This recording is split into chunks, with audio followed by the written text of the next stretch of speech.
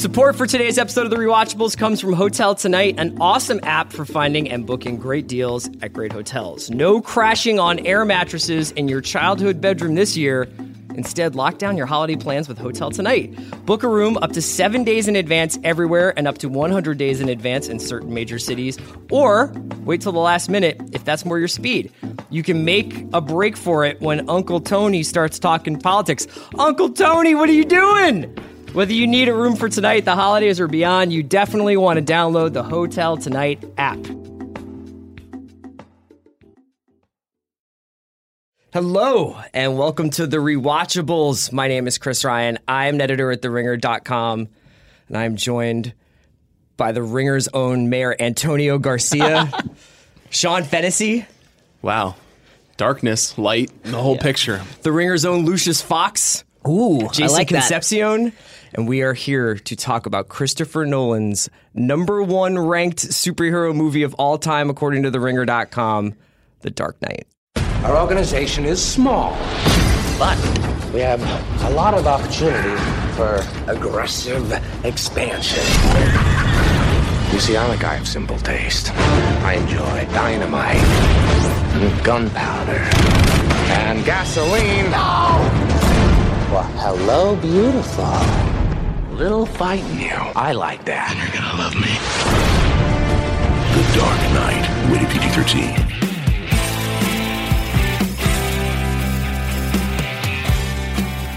All right, guys. Christopher Nolan's The Dark Knight. Let's go back to 2008, which, was not that long ago, but in a lot of ways is the birth of the era that we're living in today. 2007, obviously, it was a regal year for movies. It's just like so many masterpieces were produced that year. There Will Be Blood, No Country for Old Men, Michael Clayton. But 2008 gave us Iron Man and The Dark Knight, which arguably kind of set the poles for the superhero era that we're living. We've gotten the MCU out of this. And I think you could argue that lots of films have chased The Dark Knight since its release in 2008. It was conceived as a partial adaptation of Alan Moore's The Killing Joke, the 1996 comic The Long Halloween. Yep. And it was shot through the lens of Michael Mann's Heat, a Rewatchables favorite. Christopher Nolan said that he wanted to tell a very large city story. The Dark Knight is often named alongside The Godfather 2, Aliens, T2, and The Empire Strikes Back as one of the greatest sequels of all time. It is a sequel, obviously, Batman Begins. I want to just start talking about it from there. Let's start talking about it as its legacy as a superhero film and whether it's a positive legacy or a negative one, because people have been trying to chase this like it's a superhero film for adults. And is that misguided? Jason, you're a comic book reader, a connoisseur. I am. But Killing Joke and Long Halloween are fairly serious as comic book stories go. Oh, yeah. I mean, The Killing Joke is a one-off by Alan Moore that features it ends in ambiguous fashion, which has helped cement its legend. It's really violent. The Joker sexually assaults Barbara Gordon and paralyzes her in the comic book, which is something that's aged really badly. That version of the Joker, who's much more the malevolent clown who's willing to do anything to torture Batman and to remind him that he's not that far away from what the Joker is the essence of this film, I think, and really what makes the Joker's depiction here really so great. And that's what makes it an adult movie, I guess, in that respect. It's just not very cartoonish. It's not very super powered. Right. Everything is very tactile. Everything's very on the ground. Everything's physical. Yeah. And there's no flying. With the exception of there are some notes that maybe we can hit on when we nitpick the skyhook and things like that. Sure. They're I don't know why we needed this in a movie that feels like Heat. But I do think that that really flatters the sensibilities of excited young men when you say that something is adult. It makes them feel like what they're consuming is more important than it is. But also, it is really adult. I mean, people are murdered in this movie. Main characters die. Yep. Heroes are forced to do things that are very unheroic or compromise their ideals for heroism. And I think that what happens is, the second movie is traditionally the second movie in a trilogy, and for Terminator, obviously, we're on movie 9 or whatever. But, Godfather for Star Wars, the original Star Wars trilogy. The idea is you can take the trust you've built up in this first film and you can play with it a little bit, and you can push at things, and that there's always the Jedi to come in. You can always do Return of the Jedi and be like, we're all okay. Darth was actually a pretty good guy in the end. Right. And I don't know actually The Dark Knight Rises, because there's the Joker character, obviously, with Heath Ledger's tragic passing before the release of Dark Knight. We don't really get any closure on that character per se.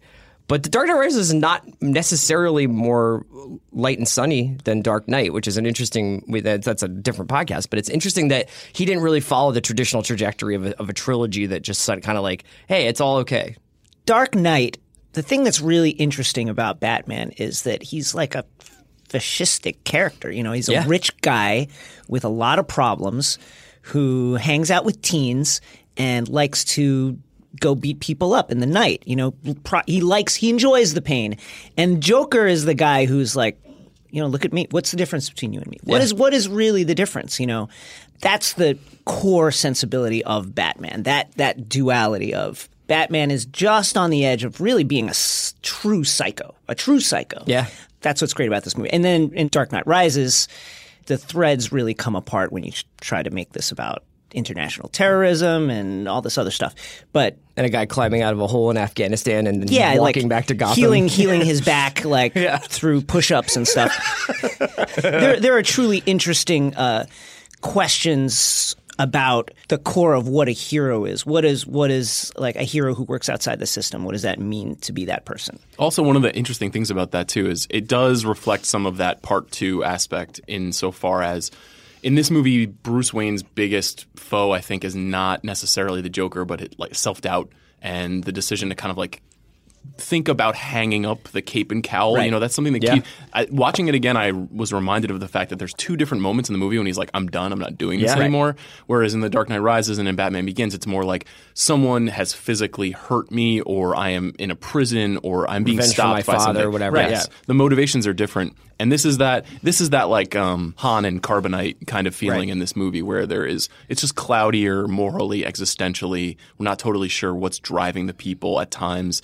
You know, chaos is ascribed to the Joker, but like Jason's saying, the kind of like chaos of the mind is a big thing for Wayne too. Like he doesn't really know who he's supposed to be in this movie, which is kind of what is one of the more interesting ideas that Nolan's tapping into. Sean, one of the things that was, you know, if Iron Man birthed the MCU, which is arguably the most successful franchise in film history, I think it probably is. But that's in Star Wars, yeah. Dark Knight kind of created a different paradigm, which is this idea that the superhero movie could be at once a critically adored work of art while also being hugely popular. Yeah. Dark Knight went on to make more than $1 billion worldwide box office, has a 94 on Rotten Tomatoes and a 94 audience score. The film won 8 Oscars. Ledger obviously winning posthumously Best Supporting Actor. He went up against Josh Brolin, who was nominated for Milk, Robert Downey Jr., who was nominated for Tropic Thunder, Philip Seymour Hoffman for Doubt, and Michael Shannon for Revolutionary Road. It's a pretty damn good supporting actor crowd there. Quite good. The Best Picture nominees that year were Slumdog Millionaire, The Curious Case of Benjamin Button, Frost Nixon, Milk, and The Reader. And we are not going to be doing rewatchables about any of those movies. No, it's very notable, though, the Oscar stuff. We're kind of getting ahead of ourselves, but to cite its impact, this movie put the Academy on its ass. Yeah. It forced it to rethink how it was doing things. Yeah. After The Dark Knight was not nominated for Best Picture, the Academy decided to expand the pool to up to 10 nominees for Best Picture. Yeah. And I think it's largely credited with the fact that Dark Knight, which won Oscars and was nominated for Oscars but didn't get a Best Picture nomination, indicated that somehow the Academy was detached somehow from the viewing audience. You know, they just had no coin with people who went to the movie theater. And that's a pretty big deal when something can feel important and also profitable. Yeah. Well, the reason I bring up all the accolades and the box office is that I think that Nolan's participation in this series served as a beacon for a lot of quote unquote serious filmmakers. Yeah. That this was a viable thing to do with your career, was whether, and you know, these films take a long time to make. You're usually immediately being asked to think about multiple, like to think about sequels. And the idea that you could make this and be considered, oh, well, this guy's like the new Spielberg or the new Kubrick, even though you're making a Batman movie, is something that, you know, Tim Burton honestly, like, you know, didn't really like become like it wasn't like Tim Burton went on to have like a very serious filmmaking career after Batman necessarily. I mean, he's made a lot of money, but I don't know if he's ever made anything that was like, with the exception of Ed Wood, that people are like, wow, it's a masterpiece. You know? The thing about that line of thinking, though, is other than Batman, But this is what I'm going to ask. Yeah, what hero has that kind of psychological text that would allow you to question what a hero is? Like Iron Man, you can't do it. Captain America doesn't have that. Ang Lee tried with the Hulk to try and get into this thing about deep-seated anger, and it didn't really work. Although I will stand for that movie.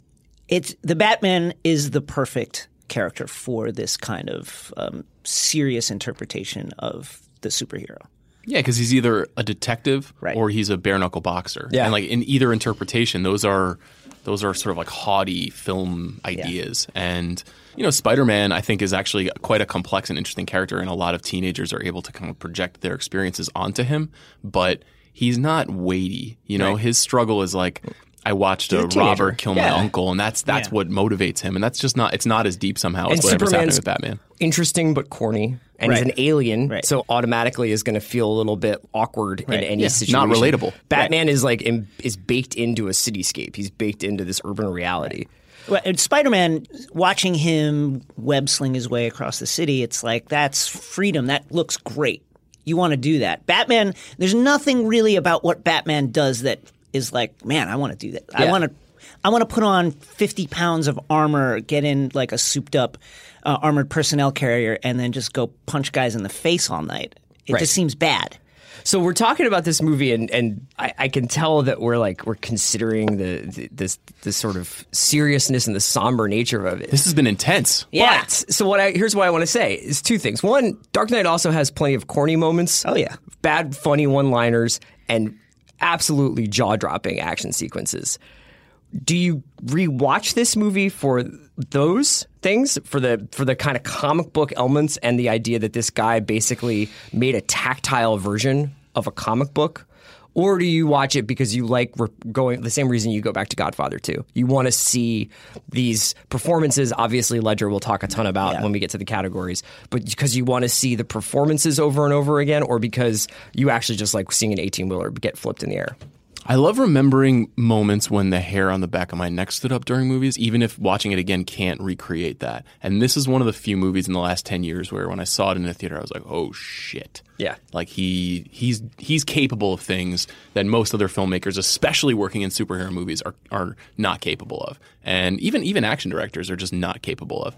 And he has a real very precise way to electrify you. And so I think I want to revisit that feeling when I rewatch the movie. I don't really care about the comic book aspect of it, actually. I'm not that super interested in the universe that he created and the stories because they don't actually fit together all that well. Yeah. But that and, like you said, we'll wait to talk about Ledger, but like a House on Fire. Yeah. Like one of the all-time most great rewatchable performances ever. Do you go back to watch it because you're like, man, this is the best rendering of this character? Or is it because, God, like he's standing on top of a skyscraper in Hong Kong? It's the best rendering of this character because it's the duality of the Batman and the Joker together. Yeah. Together in the same movie. And Ledger's just electrifying depiction of the Joker it's simultaneously the essence of why you want to see this character, because it's like this great battle between like madness and order. And at the same time, like it's a really trenchant critique of the form itself. Like, can you fix a rotten system by working outside the system? Would that not just create more chaos? I mean, it's a really interesting question. I think that's why I love this movie. Okay, let's get into the categories, but first, let's hear a quick word from our sponsors.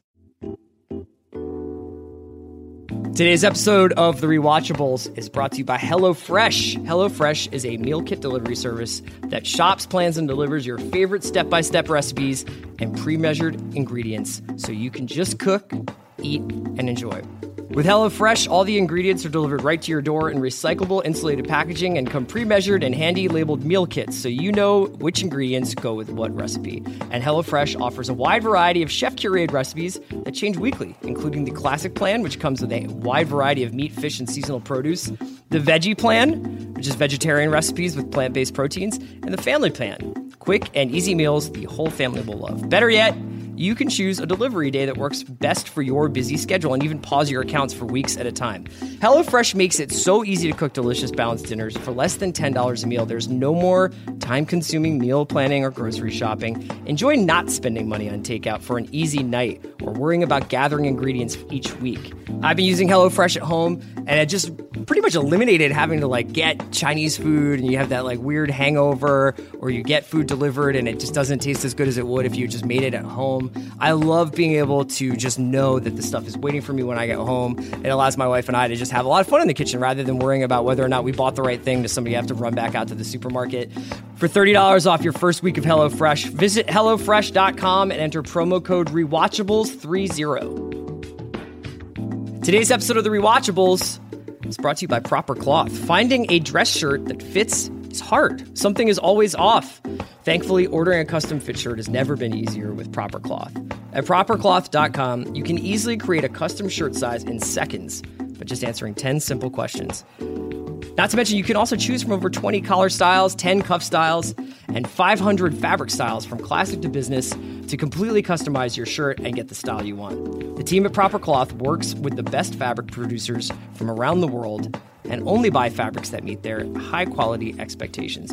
Each one of their shirts goes through an extensive quality control testing, so you're going to get the absolute best quality and craftsmanship. Best of all, Proper Cloth guarantees a perfect fit, meaning that if somehow your shirt doesn't fit perfectly, they will remake that John for free. This is the future of shirts. These shirts are made completely custom for you, starting at just $80. Stop wearing shirts that don't fit. You look ridiculous. Start looking your best with a custom-fitted shirt. Go to propercloth.com/rewatchables today. Enter gift code rewatchables to save $20 off your first shirt. Do it today. All right, we're back. Rewatchables, The Dark Knight, Christopher Nolan's 2008 Batman, piece de resistance, right? Yes, Chris. Yeah, you man. used that Yes. properly. You also pronounced it properly. Thank you, man. Casting what ifs. I just want to knock these out really fast because they are pretty funny to consider. Fire away. You cannot imagine this movie almost to a role with anyone else playing the roles in them, but there are some great rumors out there on the internet. For Harvey Dent, which I think was secretly very good casting, because I think that you had to have somebody who thought that they were a big deal, but actually wasn't, and that's perfect for Aaron Eckhart. Yeah. Wow. Oh, shots fired. I love Brutal Aaron Eckhart shade. I have Sort of a Two-Face. I have a condo on the Gulf Coast that's built on Aaron Eckhart stock. Okay. So don't come at me with it in disrespect. My Here are some of God. the people who were associated with the role. They were either expressing interest or auditioned for the role of Harvey Dent. Josh Lucas. Wow, one of your guys.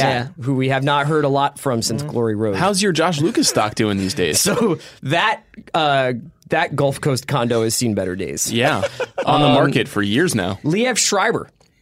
I think that would be okay. I think he would Of be a these, little I think too that dark and stormy for Harvey Dent. Harvey Dent has to start out as a golden boy. He has Yeah, to that's start true. out I as, like him as Two-Face, though. He could have been a good Two-Face. Yes.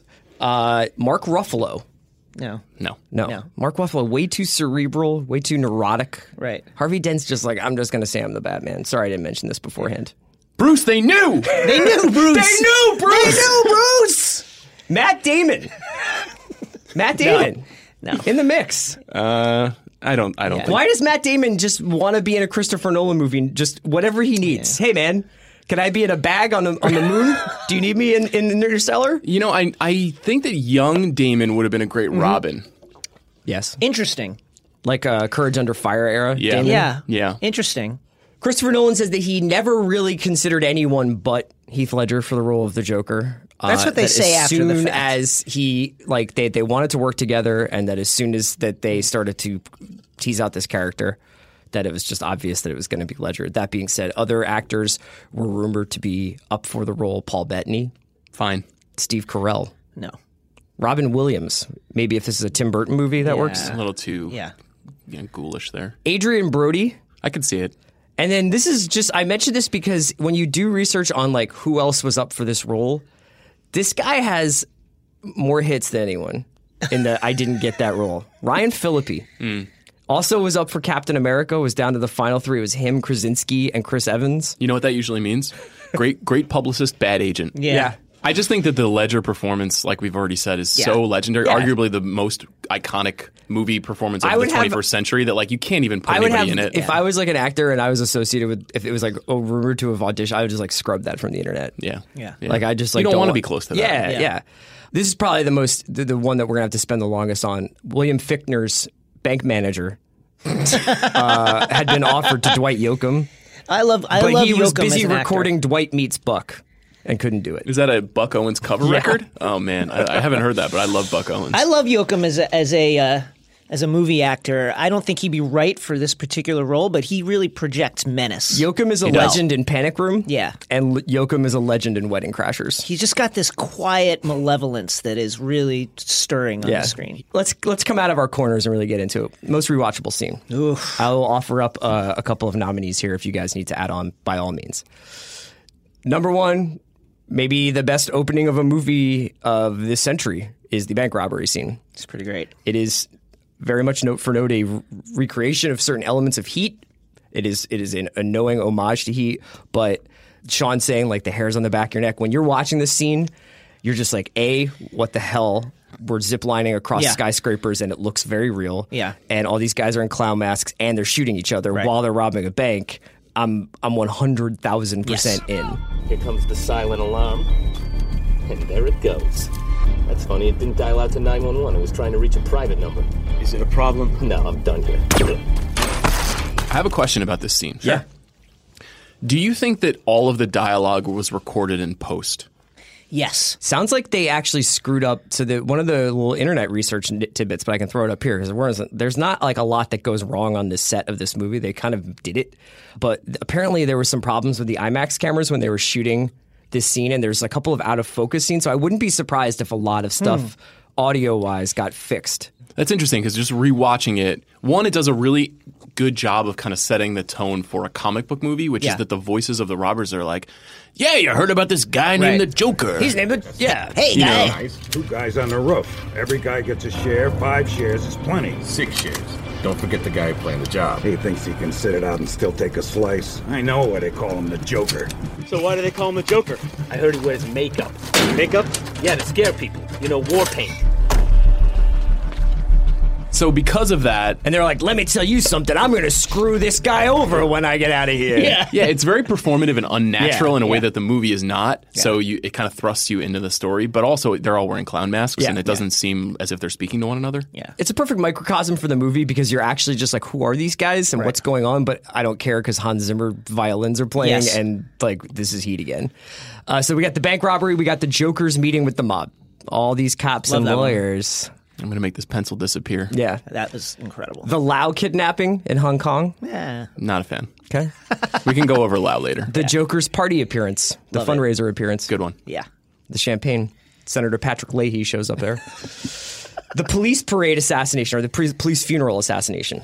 That's interestingly staged and also confusing. Yeah. And that's an issue that maybe we can talk about with some of the parts of this movie too. The game of chicken between the 18-wheeler and the motorcycle. One of my favorite movie scenes ever. Wow. What are you going to go with? I'm going to go with the Joker's party appearance. You get the sense that the Joker obviously is damaged in very deep ways, but he's also lying to you about everything, and it's just magnetic. You know, the way he lies about his scar. He tells like 2 different stories about how he got the scars on his mouth, and he's just absolutely controls the room, controls the screen, and to have him there like in the locus of economic power of Gotham, this crazy clown force, is just really cool. I mean, Ledger is just absolutely burning up the screen in that scene. He's incredible. I like that one too. And I think that when he tells the second story, because he tells that first story when he confronts the gangsters, right, and then he tells a different story when he's at the party. Well, you look nervous. Is it the scars? So I had a wife. She was beautiful, like you, who gambles and gets in deep with the sharks. Hey, one day they carve her face. We have no money for surgeries. She can't take it. I just want to see her smile again. I just want her to know that I don't care about the scars. So, I stick a razor in my mouth and do this to myself. And that's, I think, when you realize that he has a kind of an unreliable narrator quality where it's like this guy is either messing with everybody or is having a break from reality. Right. There's something really exciting when you're watching the movie and you realize that. Yeah. I would personally, though, go with the entire chase scene through the underground. For when they put Dent in the bridge. truck. Yeah. Yes, transporting Harvey Dent after he's turned himself in as quote-unquote the Batman. There's a lot of McBain lines in that. It's like, I hope we can get through this this street where the fire truck is on fire. Let's talk about Nicky Katt's performance in this movie. Nicky Katt plays one of the cops who is transporting Harvey Dent to, I guess, the prison? Yes. And he's being it's driven. Like he's got to go from city to county or something like that. And there's like a really funny line where one of the cops is like, once he gets to county, he's their problem. It's like, this would be, the National Guard would be here, guys. This is not like you got to clock out in time to get to like the bar to watch the end of the Bears game. Right. So they're counting on Dr. Exposition Nicky Katt. And he's being driven by what we come to find out is Commissioner Gordon, who faked his own death at the assassination attempt on the mayor. Oh, is this? I hope you got some moves. Yes. For some reason, while driving, he's wearing like a gas mask. Yeah. And he's being pursued by the Joker and his army of escaped Arkham Asylum lunatics. Yeah. And it's one of the best chase scenes ever made. It's one of the best grenade launcher scenes ever made. Oh my God, it's a lot of bazooka. A lot of grenade launching. It's the single best that car flipped over scene in movie history, in my opinion. When the truck goes end to end, stem to stick, it's like that is the hair on the back of my neck moment for me. And it's also the moment when there's actually a character note in the movie when Batman decides not to kill the Joker. Right. That actually is a moment that pushes the psychology of the story forward as well as like getting you excited to see what's going to happen next. Yeah. Which is something that, kind of only Nolan can do in these movies. And it is a great moment because that's the inherent sadism of Batman, where you really have to question this guy. How many people have died because you won't kill the Joker? Yeah. Right. How many people have to suffer because of this weird code that you have? There's a moment in the fundraiser scene where he disarms one of the lunatics and then like breaks down the gun and throws it away. I'm like, is this some sort of moral victory? Like, do you think that not everybody else out there doesn't have guns? And how much of it is because, he likes this? He could end this, but he won't. He knows the Joker's going to get out because how many times has the Joker got out? We're talking about the comic books now. He knows that someone's coming back, the Penguin, someone is coming back. And yet he always I'm not going to kill him. I'm going to put him back in jail in Arkham, where they've broken out 15 times. Why? Why, Bruce? Does he likes this. Yeah. He likes it, absolutely. doesn't he? It does seem like it keeps it going. And you have to ask yourself, what is motivating a lonely billionaire whose only friend is an old British man to keep going in life? What is driving him to pursue things? And it's basically making himself the hero and getting into fights so he can feel something. Absolutely. I'm still gonna go with the first meeting with the mob between the Joker and all the bosses. It's both the best scene and the worst scene. It's got Lau on a TV screen, but like the TV is like a little like Sanyo, so it's like unclear how they're like beaming in high quality video from a plane flying to China. It's a very good point. There's no like wireless internet. So I don't understand how that's happening. Can you explain the sort of the makeup of the group? Yeah, sure. Okay, so Richie Coster plays a Chechenin. Yeah. Well, there's Maroney. I believe his character's name is the Chechen. Yes, the Chechen. The Chechen. Yeah. There's Eric Roberts, who we're going to get to, playing Sal Maroni, the Italian mob boss. There's Gambol, the black guy with his crew. Michael Jai White. Yeah. And then there's the Chechen, the Russian mafia, I guess. And they're like all having like a quorum. They're having like a meeting. Who's ripping us off? Yeah, who's doing this? Is it in the kitchen of a restaurant? It seems to be in the back room of a restaurant. Okay, yeah, these guys can't basement. afford like a living room Yes. setup. Okay. And the cool thing is that the Joker comes in, and it should be stupid. He kills a guy with a pencil. Right. Immediately, like the shit is lit. Yeah, and then he's like, he does this thing that I think is what really differentiates good Nolan from bad Nolan, which is having a character who is like, I am going to narrate the flaws of this. Right. And that's actually what I like about Inception. I know, like you guys, I think Inception is a rewatchables, and I can't wait to hear it. But like, one of the things that's cool is like the presence of people like Gordon Levitt and Hardy to be like, this is insane what is happening. Yeah, right. In this movie, like Ledger is kind of like, you guys have to meet during the daytime because you're scared of the Batman. Let's wind the clocks back a year. These cops and lawyers wouldn't dare cross any of you.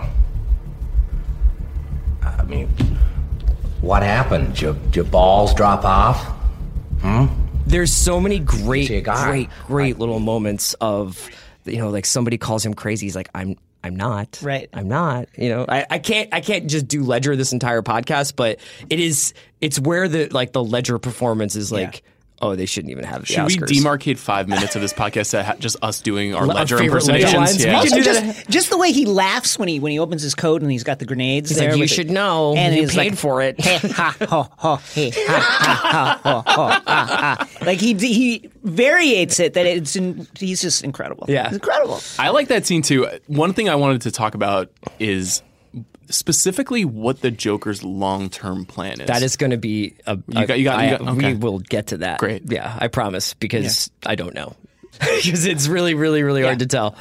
Let's go on to so we have various winners for most rewatchable scene, whether it's the it's chase good that we scene. have 3. Yeah, I think it's good. What aged the best? Ledger's performance, the action sequences, the fall and turn, or the Breaking Bad of Harvey Dent, which is is not something you see all the time in a superhero movie, and the death of Rachel Dawes.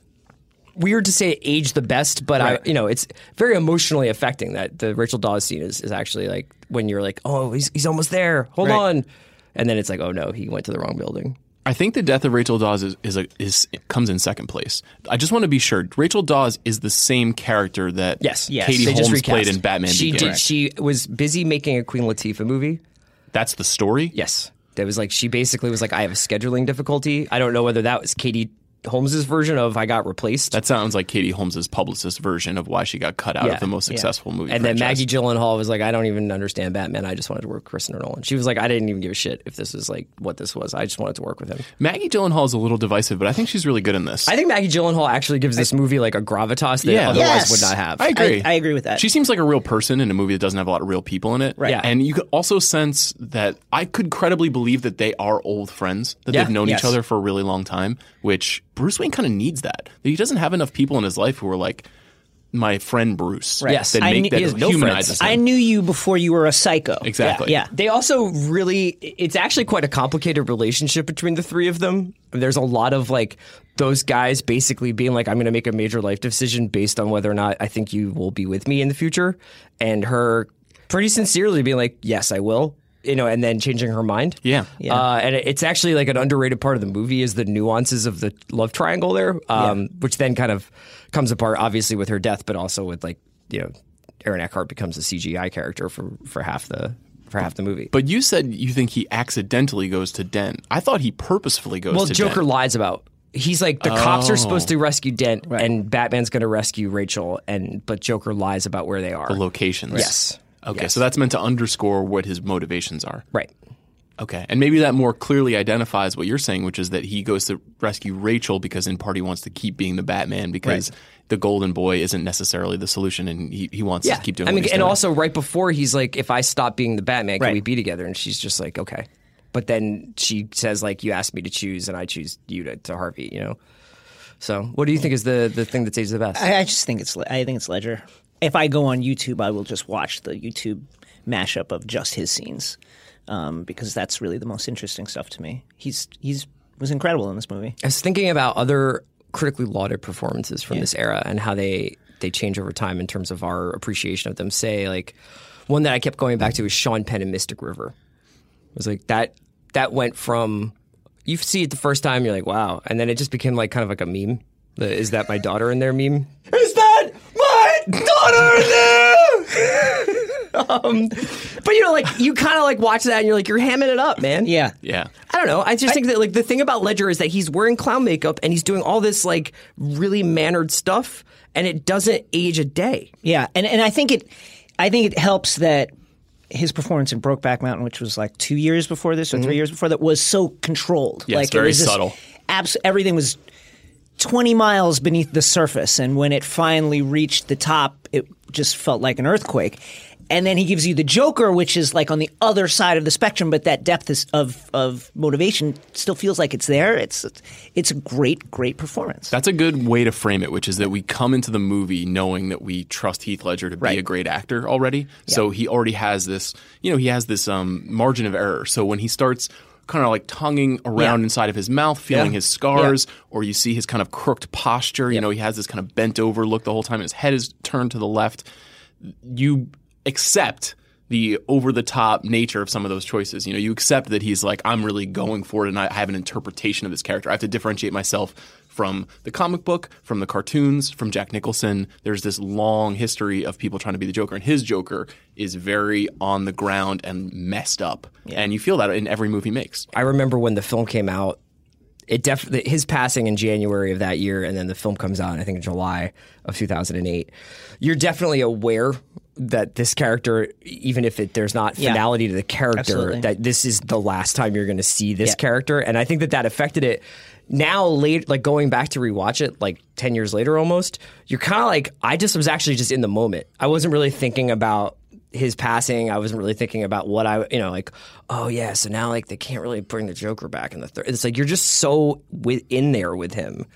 And it's actually like, I would almost recommend if there's any reason to rewatch this movie again, if you haven't seen it recently, is for him. Absolutely. If you watch Suicide Squad and you compare Leto's Joker to Ledger's Joker, it's like there's a complete lack of vanity to Ledger's Joker that is crucial to the character. Absolutely crucial. It's a great performance. Yeah, the first time we see him really in the bright light, I think, is when he's been apprehended and he's in the interrogation room. And the light is shining on him, and you can see the makeup is kind of cracking away from his eyes. And he's slouched down, and he's seated on the floor, and he's poking at everybody who comes into that room. He's poking at the cop. He's poking at Gordon. He's poking at Batman. He knows how to mess with everybody. But he looks like shit. Yeah, he looks shitty. He looks weak, and he looks deranged. Right. And that's so different from Nicholson, for example, who is cartoonish, you know? And I like the Nicholson performance, too, in Tim Burton's movie. But this is genuinely frightening. What's aged the worst? Oof. We've got a couple here, and a lot of them are related to the plotting and storytelling. You don't say. In a Christopher Nolan movie? You could combine these two, so I guess I will. The fairy choice, the choice that the citizens have to make at the end, which is sort of the denouement of the movie, or you could just broadly say the Joker's plan, which is very widely debated on Reddit. There are people who are like, I can show you what his plan was, and they go through beat by beat how he did this, and then he did that, and then he did this. But any kind of scrutiny of the movie and being like, yeah, but they didn't know this was going to happen, so how could he know that was going to happen? Pretty much unravels it. Gordon faking his own death. Does that age? I couldn't risk the safety of my family. All right, like send him to the Bahamas. Yeah. Faking his own death. And I'm just going to quote Wikipedia here because I think they put this is like real shade from Wikipedia. Batman finds the Joker with a sonar device that spies on the entire city. Jason, what do you think? I'm going to go with the sonar device. Lucius Fox's cell phone. It is the definition of a Deus Ex Machina device. Yeah. You know, literally like, oh, here's the machine that we've created that can find the Joker. Yeah. That's how we'll find him. You're a detective. Beautiful. Unethical. Dangerous. You've turned every cell phone in Gotham into a microphone. And a high-frequency generator receiver. You took my sonar concept and applied it to every phone in the city. With half the city feeding you sonar, you can image all of Gotham. I have an honorable mention. Sure. Which is the Coleman Reese character. Oh, man, I love the Coleman Reese character. What's going on there? Coleman Reese is a Wayne Enterprises employee who discovers in the basement the plans for the Batmobile. Yes. Right. And attempts to Applied sciences, bro. It was originally like a military vehicle. And he's been assigned to like kick the tires on Lau's company. They're like, we think this guy might be a little shady. It's like, no shit. Yes. So Lau, who is the money launderer for a crime syndicate operating out of Gotham, is also not a good business partner for Wayne Enterprises. But Coleman Reese, who I guess we're meant to think is an industrious employee. Right. Yeah, I think he's like trying to be like overzealous. Yeah. Yes. He discovers the plan to support Batman's technology. Right. And then tries to blackmail Lucius Fox, played by Morgan Freeman, as well as Batman. I found some irregularities. Their CEO is in police custody. No, not with their numbers, with yours. Applied Sciences. Whole division of Wayne Enterprises just disappeared overnight. I went down to the archives and I started pulling some old files. Don't tell me you didn't recognize your baby out there pancaking cop cars on the evening news. Now, you got the entire R&D department burning through cash, claiming it's related to cell phones for the Army. What are you building for him now? Rocket ship? I want $10 million a year for the rest of my life. And somehow becomes ensconced and then in this shows up on Anthony plot. Michael Hall's television show. Right, he goes on Yes. Frontline like, or whatever it is. I got a scoop. So, like, why did we need any of that? Why is all of that in the movie? There's like there are plenty of scenes in this movie where I'm like, come on, why is this 2.5 hours? This is a 2-hour movie, and I have a huge problem with the ending of the movie, and we can talk about that. That's probably my number one. In rewatching the movie last night, turned it off with 20 minutes to go. I also have a theory that the best possible version of this movie would end immediately after the Joker breaks out again, and you see the shot of him with his head out the window like a dog. Yeah. Which I think is the best shot in the movie and the most exhilarating moment where you're like, chaos can win. Sure. If that were the takeaway, and then there were a sequel that starred the Joker or whatever, right. I would enjoy that, and those are the vagaries of Hollywood. And they could have done Arkham. That would have been incredible. There were other directions to go, but I don't understand Coleman Reese. I don't understand the ending at all. I think they need Coleman Reese in order to underscore that Harvey Dent is a good guy, or at least wants to project himself as a good guy, because he's the guy who steps up and goes, "It's me. I'm the Batman, guys," even though he's not. Right. Yeah. Right. He's willing to take the fall for the city, for Bruce Wayne, because he feels that Bruce can do more good than he can.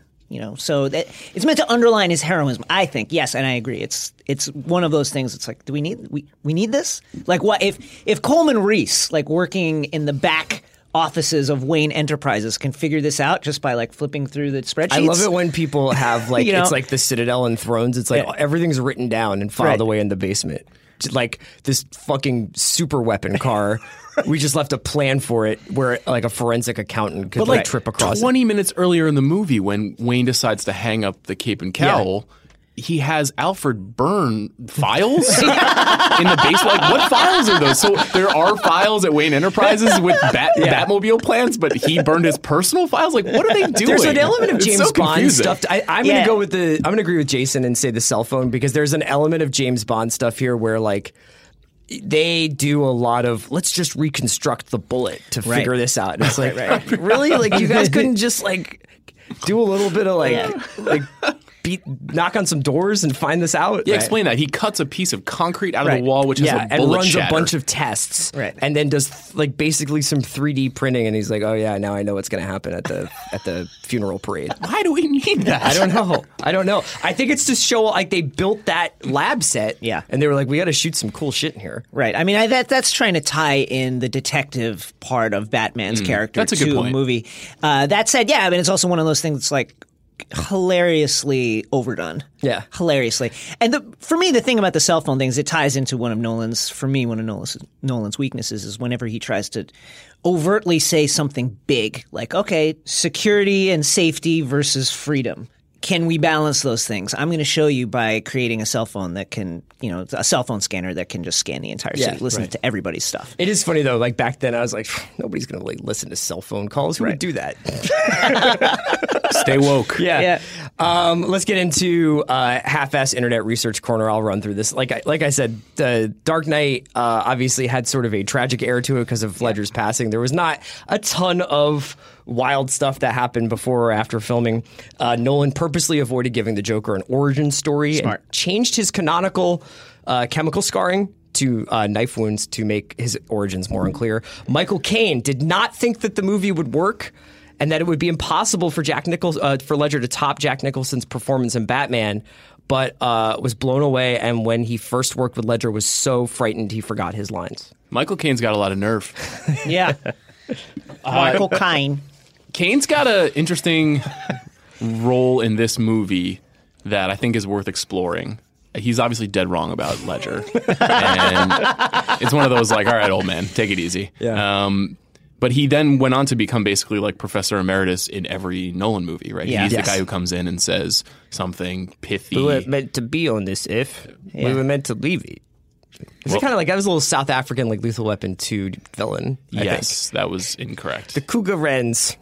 I don't really totally understand. I'm not really good on Alfred mythology. So if you want to maybe explain some of that, like, but he plays a weird role where, like, I think he thinks he's Batman. You know, he keeps telling Batman like why he's doing what he's doing. Yeah, you have to endure. Yeah.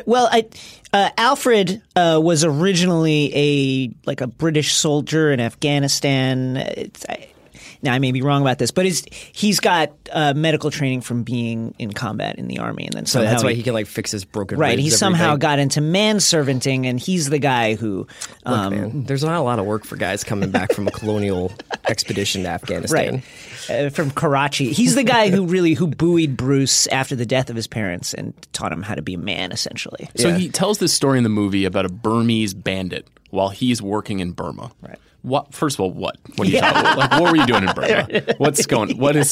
Second of all, Bruce Wayne, who's a 40-year-old man who's been fighting villains for 10 years, has never heard this story about the Burmese bandit. This is the first time he's telling this story. The Burmese bandit. And he tells this long story, and he uses it, obviously, it's an extended metaphor to explain the Joker's methodology, which is there is no methodology. He just wants to watch the world burn. That's a very iconic line from the movie. It's a very memorable moment in the movie. But it is also one of those, like, as I said during a lot of our conversation about Inception, it's just a movie poppycock nonsense thing. It's just like, why is this story in the movie? Why is Alfred like the moral conscience of Batman? It's like screenwriter like push-ups. Yeah, exactly. It's like I have an anecdote.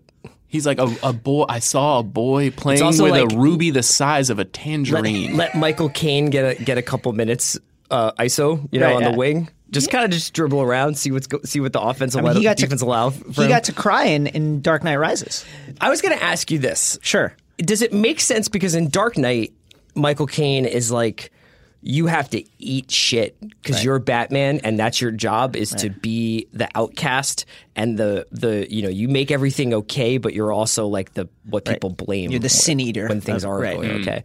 And then in Dark Knight Rises, he's like, I won't bury another member of the Wayne family. Like, get out. I want to see you when I go to Venice and have an espresso. I hope one day I look up and I see your smile. And I'm just like, you're the one who wants him to eat shit and be the outcast. Why you can't be like, now all of a sudden we're going to have an espresso commercial. I agree with it. It is jarring. At the same time, we're meant to believe that 5 or 6 years have passed by the second movie. Like they show Wayne coming back from his various forays into the evening with bruises, broken ribs. He's had like 15 concussions. He's not holding up. And Alfred's like, are you going to have kids? Like, what's going on here, dude? You're not looking great. Yeah. So Alfred also has an arc. Yes. He comes to also believe that Batman should chill. Yeah. Can I ask you guys really quick, does Morgan Freeman need to be in these movies? No. Could Alfred not also be good at gadgets? How many characters can we remove from this movie and still keep it effective? Let's get to that is a good segue for best heat check performance by a role player, the Dion Waiters Award. I love it. Great. Nestor Carbonell as Mayor Antonio Garcia. You take the big job. Joshua Harto as Coleman Reese. Anthony Michael Hall as Mike Engel, TV interviewer. And William Fichtner as the bank manager. Oh, man, that's tough. I have an addition. Okay. You already mentioned Richie Coster, who we would come to know as the corrupt mayor in True Detective Season 2. Yes. Yeah. as only the three of us came to know him as, because no one else stuck with that show. Coster plays the Chechen, who I guess is one of the primary gangsters in Gotham. I don't know if that's canon or not. Very good performance by him, though, doing a very bad accent. Yeah, I want to hear him. Yeah, it's like Count Dracula Chechen. Jason, my favorite part about the Anthony Michael Hall part, who I'm giving this Dion Waiters Award to, is the trope in action movies where a TV camera crew is always there when something super important shows up. I'm going to call this the William Atherton role from Die Hard, where it's like, tell me you're getting this, and the hospital blows up, and it's just like amazing. We covered why is this accountant on the local news version of Charlie Rose, and being like, I'm going to reveal the Batman after this commercial, and then they call up. Did you have anybody you wanted specifically to award this to, or any additions? I think for me, it's also Anthony Michael Hall, just because swole late career Anthony Michael Hall will never cease to stop me in my tracks when I see him. Only work in Nolan movies too. Wait, there's one more. There's one more person. Sure. And I want to use this as an opportunity to talk about this character. Chin Han as Lao. Lao, I think, correct me if I've got this wrong, is a Chinese businessman. Yes. Right. Sort of a corporate titan Yes. in China, who's also acting as a money launderer for International money launderer. for these gangsters who work out of Gotham. Wait. I won't give you the money, but I will give you my clients. All of them. You were a glorified accountant. What could you possibly have on all of them that we could charge? I'm good with calculation. I handled all their investments. One big pot. This is quite, it is like the definition of a heat check. I feel like every conversation he says, he's like, fuck it, I'm going for it. I'm going toe-to-toe with Morgan Freeman. Takes all their money without telling them. He's like, guess what? Banks aren't safe. We have to move it to a place where only I know where it is. And they're like, okay. And he's like, cool, I already did it. Didn't tell you guys. I'm on a TV. I'm on my way to China. And then he takes a meeting. He never thinks like, isn't it weird that I just robbed all the gangsters of Gotham and now Lucius Fox is here to check me out? And then Lucius Fox, even though the one rule of this building is you can't bring your phone in. He's like, oh, well, whoops. Lucius Fox is like, I got past that one rule and does a little switcheroo with it and brings down this guy's multi-billion-dollar corporation by a phone, but by using his cell phone. Right. And so that leads to Batman illegally extraditing Lau from China back to Gotham. Via Skyhook. Via rendition. Skyhook. Right. And then Lau becomes basically a living MacGuffin for the movie, right? So he becomes the person who they need to protect to testify in open court against all of the criminals of Gotham. Yeah. And why? Like, are we sure like there's not enough on the Chechen that we can't like get him in prison? Is this an early like we got to go to China to sell this movie in China thing? That is what that is on one level, and it's also like this cynical thing of here's the most complicated, convoluted part of this plot. Let's give it to some Eastern character because they're mysterious anyway, and it's like, what is this guy doing? He's from Hong Kong. Whatever. That's very bad. You know what? One thing that the three of us are all guilty of. Yes, and I love it. It's what I love about working with you guys is that at any given point we're all working on a blog, and one of us will walk into the other's office and exhale. Yeah. And then describe being like really deep in the weeds with something that no one except for us cares about. Yes. And I kind of feel like that's the choice to go to Hong Kong and Dark Knight. Right. Like I feel like they were like, we got to go to Hong Kong.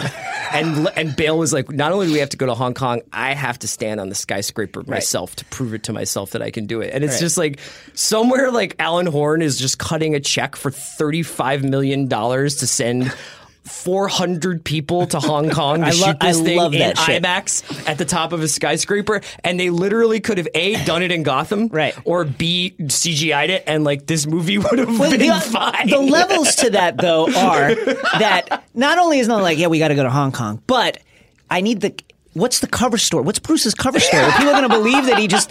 No. He's got to land a plane in the ocean. We got to land a plane in the ocean. He's got to be on a yacht with two Russian ballet models. Michael Caine's like in the middle with a bunch of courtesans in the middle of the South China Sea. I didn't even think about how absurd witness this levels was. are off the charts on this because he can't land in Hong Kong airport, right? And also, like, what do these pilots think they're doing? Like, who are these guys? Who are they? It all goes back to Lau. This is a Lau problem. I think Nolan needs to revive this and be like the Lau trilogy. Yeah, that would actually probably get greenlit because people would be like, "Oh, we could sell that." Yeah. All right, Apex Mountain. Heath Ledger. Time to do some impersonations. Right. Heath Ledger. Is this Apex Mountain for Heath Ledger? It's all part of the plan. Look what I did to this city with a few drums of gas and a couple of bullets. You know what I noticed? Nobody panics when things go according to plan. Even if the plan is horrifying. If tomorrow I tell the press that like a gangbanger will get shot, or a truckload of soldiers will be blowing up, nobody panics. Because it's all part of the plan. But when I say that one little old mare will die, well, then everyone loses their minds. I take that as a yes. Yeah, it's Brokeback in this, and it's like those are the two shining achievements. Yeah, I mean, I think he's obviously just an all-time great American actor or Australian actor, I suppose. But this performance, as Jason identified before, is just burned into the brains of a generation of people who love this movie. I honestly think he's kind of ruined comic book villains. He really has. Well, it's something I was going to mention earlier. Basically, all other comic book villains I think are bad, or at least we have problems with Marvel them. punted. Yeah, Marvel's just we're just going to have various space monsters, right?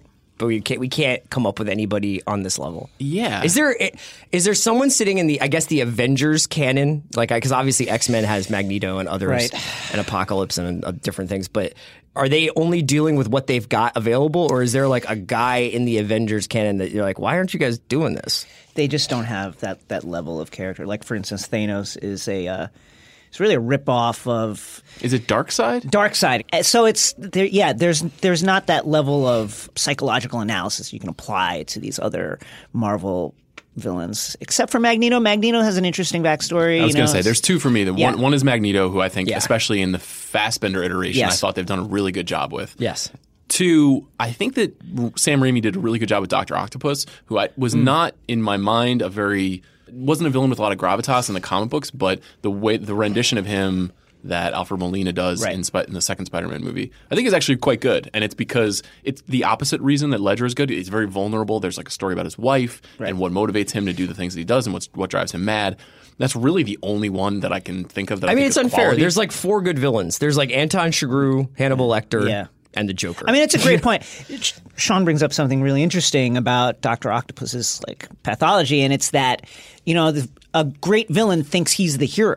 Mm-hmm. Yeah. So when you're just kind of playing out, the Red Skull, who is a Nazi, and all these other various, literally cartoony villains, you just can't apply that. The Joker doesn't necessarily think he's the hero, but he understands very well what he is and the role he plays as the flip side to Batman. I guess Lex Luthor would be the one that kind of got left on the table.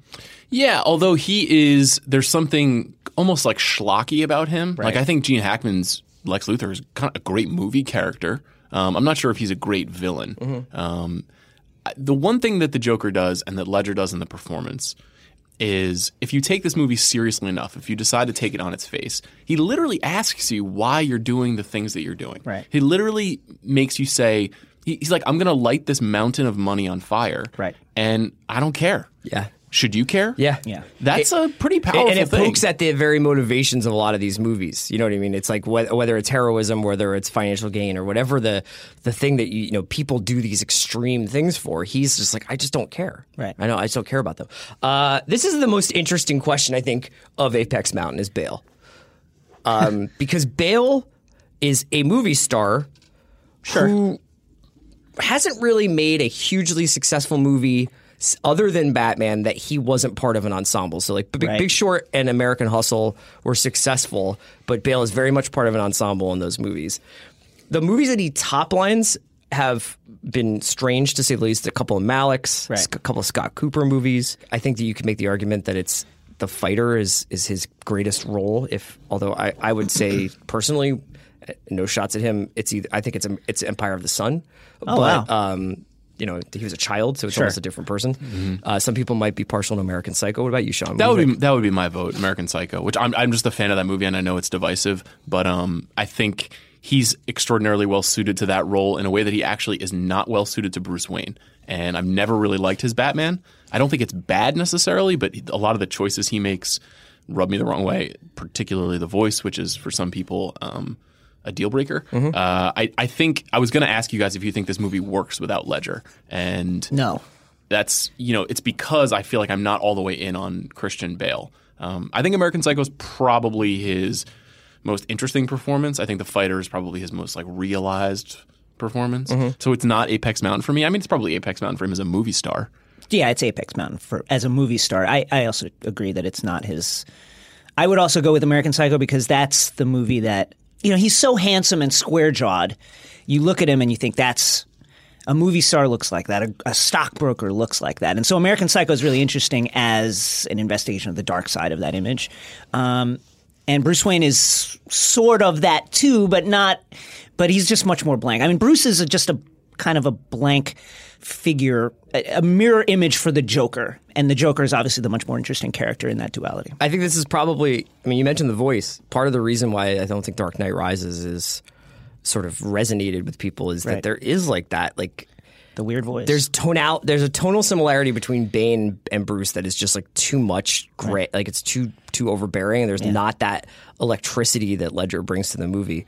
I do think that everybody's like, oh, the Joker is this haunted role, and it's impossible. I think Batman might be the hardest role in movies. I was thinking about Affleck when Jason was talking and what he's trying to do, and it's difficult. If you're a performer who has any sense of irony, I don't think that you can do Bruce Wayne. And we know that Bale does have that because the American Psycho performance is pretty funny. Yeah. And it's pretty it's purposefully over the top because that's how that character's written. And Affleck, obviously, we know as a performer is like larded with a kind of irony. Yeah. And I don't even know how you play it well. No, and I don't know that anyone has successfully done it. Keaton did a good job. We haven't really seen someone do the Adam West version of it, like a kind of like I'm snappy dialogue guy, you know? Yeah. Apex Mountain, Aaron Eckhart.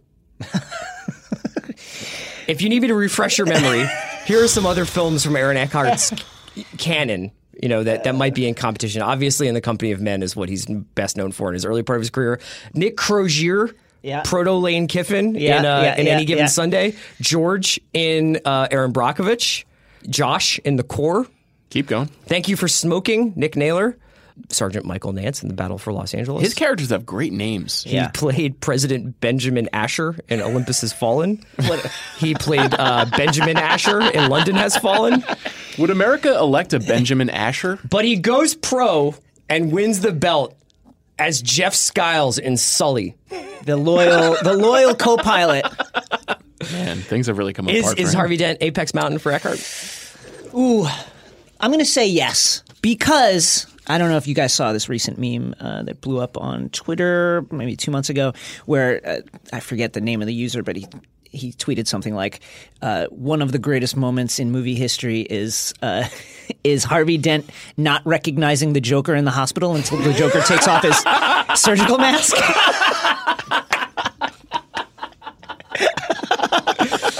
Which is just a great... This is a weird-looking nurse. Yeah. It might be because half of my face is burned off and my vision's a little impaired, but sheesh. Yeah. I like that scene a lot. Yeah. I think that's a good scene for Eckhart, too. Yeah. It's obviously a huge flex for Ledger. Every line he has in that scene is great. Where do you think is this Apex Mountain for Eckhart? I think he's a pretty good actor. And I think just hearing you rattle off some of those roles, I think he's a really good number 2. Yeah. And he's basically a number 2 in this movie. He's obviously. Sully's co-pilot. Yes, he's Sully's co-pilot. But he's very good in Aaron Brockovich. He is this like empathetic biker. I like Aaron Eckhart. I think he's well cast. Yeah. I think this is a good performance. Okay. Maggie Gyllenhaal. I'm going to go no because that goes to Honorable Woman or Secretary or any She's number. Phenomenal in The Deuce. She's great. Has a lot more to Deuce. But this is the big one. Is this Apex Mountain for Nolan? In terms of cultural impact, yes. Is it his best movie? I think Sean will disagree, but I think Dunkirk is his best movie. In terms of cultural impact, yes. Yes. I think Inception is his best movie. I go Dark Knight 1 and Inception 2. I think what he's able to accomplish, even if it's just in fits and starts in this movie, is way above almost any of his peers. He's more capable of greatness, which is why I tend to be harder on him than I am on almost any other filmmaker, because I'm like, you got it. Right. You know how to be you know how to be John Ford. You know how to be Howard Hawks. You know how to be Steven Spielberg. He's got that stuff. Do you think he needs David Coop or somebody to come in and like write, like William Goldman to write his scripts? Yeah, for the him? way Andy Reid needs like a time management coach. Yeah, I'm not joking. I mean, his dialogue is fine. I think in Dark Knight it's actually like way more comic booky than I remember. There's a lot more like I'm going to tell you exactly what the theme of the scene is. This movie plays right into his strengths, which is the set pieces hold this entire movie up, and it's when you get into those small moments that you can sense the seams, and it's a testament to how hard he crushes the set pieces in this, that you really don't look for that stuff until you do something like this, where you have to really watch the movie again and analyze it. I often think about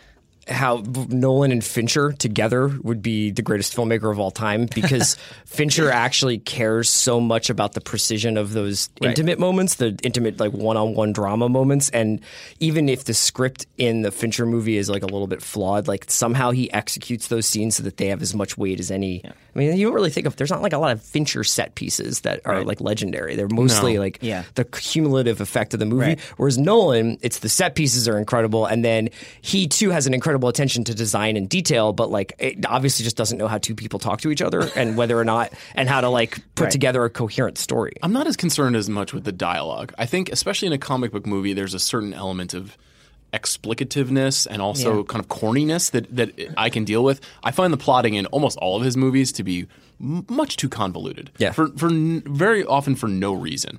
And it was very charming in Memento, and pretty much since then, there's not rationale for it. Best quote, since we're talking about dialogue. Joker saying, I don't want to kill you. What would I do without you? Go back to ripping off mob dealers? No, you complete me. Here's the most important part about this quote. In the world of Dark Knight, does Jerry Maguire exist? I love it. This is like you coming into our office and asking about. I got a blog post, and it's like the unmistakable connection between Jerry Maguire and the Joker. Has the Joker seen Jerry Maguire? And then all the other questions that come out of that. Is Tom Cruise a figure in the world of Dark Knight? I love it. Like, is Renee Zellweger in?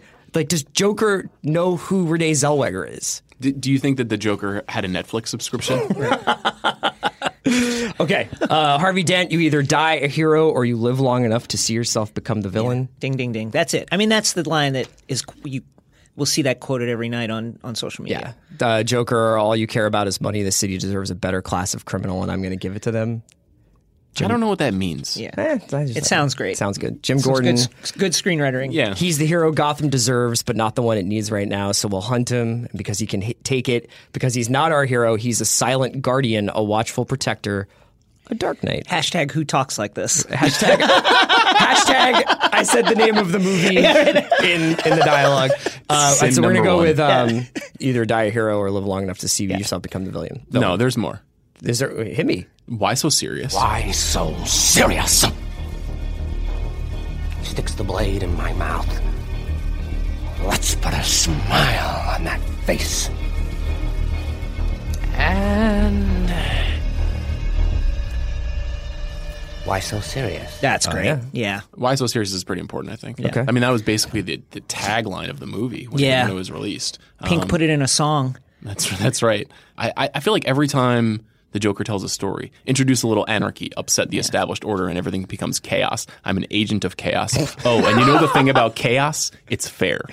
That's very good. Every time he has these like very melodramatic line readings, it's usually with good dialogue, or he makes you think it's good dialogue. I had a vision of the world without Batman. The mob ground out a little profit, and the police tried to shut them down one block at a time, and it was so boring.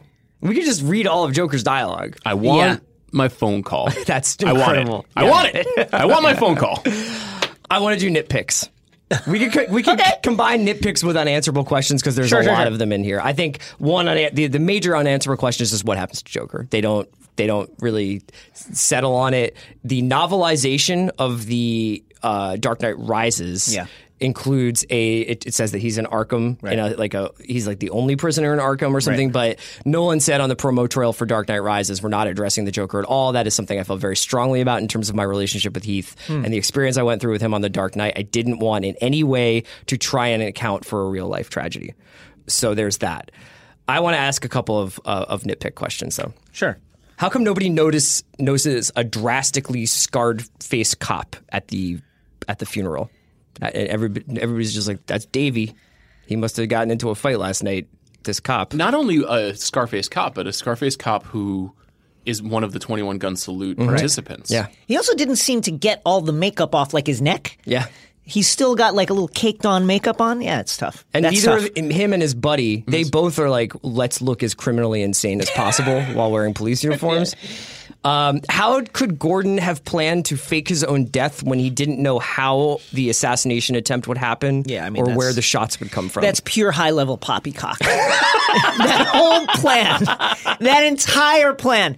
I mean, that's the whole thing is getting thrown out of court. Whatever case springs from this is getting thrown out. Just hide. High level. Just hide. Yeah. It's one of those things where you can't do this in a superhero movie, but the thing you should do is just shoot the Joker in the face. just shoot him in the face. Like there's just not that would solve every problem. Yeah. Why couldn't Harvey's crimes have been pinned on the Joker? I mean, why do they have to be like Batman? You have to take the L for all of these publicly. We have to shatter the light. Right. You can't get any juice from this.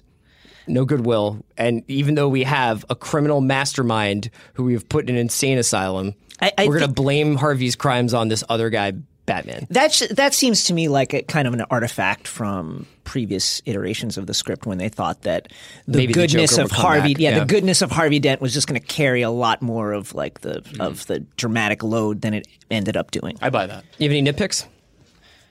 I've already highlighted a few of them. I mean, I think the entire Lau pursuit, the entire Coleman Reese pursuit is just unnecessary. I don't have necessarily like specific plotting problems because that it's a comic book movie and you have to accept it. I do wish that the boat scene was not so on the nose. The two boats and the citizens having to choose between blowing up the criminals. Tonight you're all going to be a part of a social experiment. I'm ready right now to blow you all sky high. Liberty, come in, over. It's dead. Anyone attempts to get off their boat, you all die. Each of you has a remote.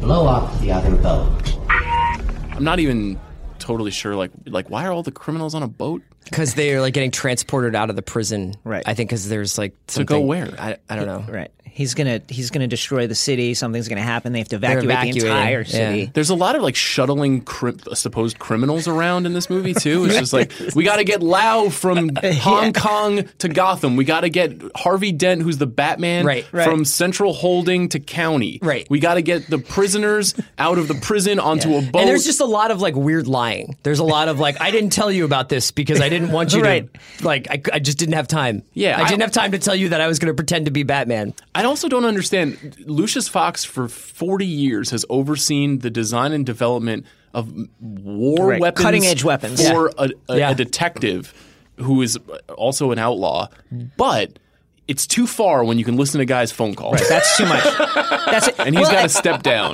Slight correction. He's been building these weapons just because it was his job, and it's only in the last few years that he's been doing it. They're like arms dealers. Right. Yeah, like Tony Stark. You know, he's like the entire bat suit is the product of some dark weapons experiments that he's been doing for Wayne Enterprises. Do you have any other nitpicks? Any of the planning and plotting of a Nolan movie is just you pull on one thread and it's like you find 15 balls of yarn come out. This is the most anticlimactic final question of a podcast ever. Who won this movie? Yeah, it's legend. He's just an amazing actor. An amazing actor giving an amazing performance in a role that shouldn't work in movies, that is basically stupid. Yeah. And is just larded with like existential questions. Yeah. And he just like I watching it again, I was like, God damn it. Yeah. I'm caught up. I don't mean to be morbid, but I often think about like what his career would have been. Yeah. Because I don't necessarily think it would have been like any other one that we're seeing now. I think that the people in his generation, like Joaquin Phoenix or Jake Gyllenhaal, that you're kind of like, oh, okay, so would you have done like a couple? Like, I don't. Would Heath Ledger have done Source Code? You know, that's I have no idea. Like, what is the movie star version of Heath Ledger? It's very hard to picture. Yeah, so I think he obviously was someone who cared very deeply about working with really great directors, and I think it's a real shame that we'll never see like a Heath Ledger movie with Paul Thomas Anderson or a Heath Ledger movie with Martin Scorsese or something like that. Like it's you can only wonder what he would have given us if he had stayed with us. Yeah, one of the disappointing things about it is he's really only given like 2 or 3 iconic performances. Yeah. He wasn't in a lot of great movies. Right. He was in maybe 12, 13 movies, and he's good in all of them. You know, he's very good in like I'm Not There, but he's only in 10 minutes of I'm Not There. He's very good in like Lords of Dogtown, but that's not a very important movie. Right. You know, it's The Dark Knight, it's Brokeback Mountain. You know, I think fans love him in 10 Things I Hate About You. He's good in that. Yeah. And, he's legitimately good in that. You know, but then a lot of it is either serious fare that didn't totally work, Monsters, Ball the Four Feathers, or things like The Patriot, where he was trying to be a movie star. Kid. Yeah. Yeah. And so it is disappointing to just think about who he could have been. What kind of actor would he have been? I think that the Brokeback Dark Knight is the beginning of what would have been hopefully like an incredible run. It's just too bad we didn't get to see it. All right, so obviously we rate the rewatchability of Dark Knight very, very highly. Yes. If you're interested in superheroes, this is a great time for you because The Ringer has a definitive superhero movie ranking up now. Our own Andrew Guardadaro oversaw the very advanced statistical research that went into properly ranking all of the great superhero movies, so you can check that out. We'll have tons of content about superheroes up over the course of the week as we get towards the release of Justice League on Friday, November 17th. There will also be special podcasts. Andrew joined us for The Watch, me and Andy's pop culture podcast. Sean Fennessey will have a special superhero edition of The Big Picture. So just tons of stuff. If you're into capes and powers, man, what can I tell you? For Jason Concepcion, for Sean Fennessey, I'm Chris Ryan. Thanks for listening to The Rewatchables.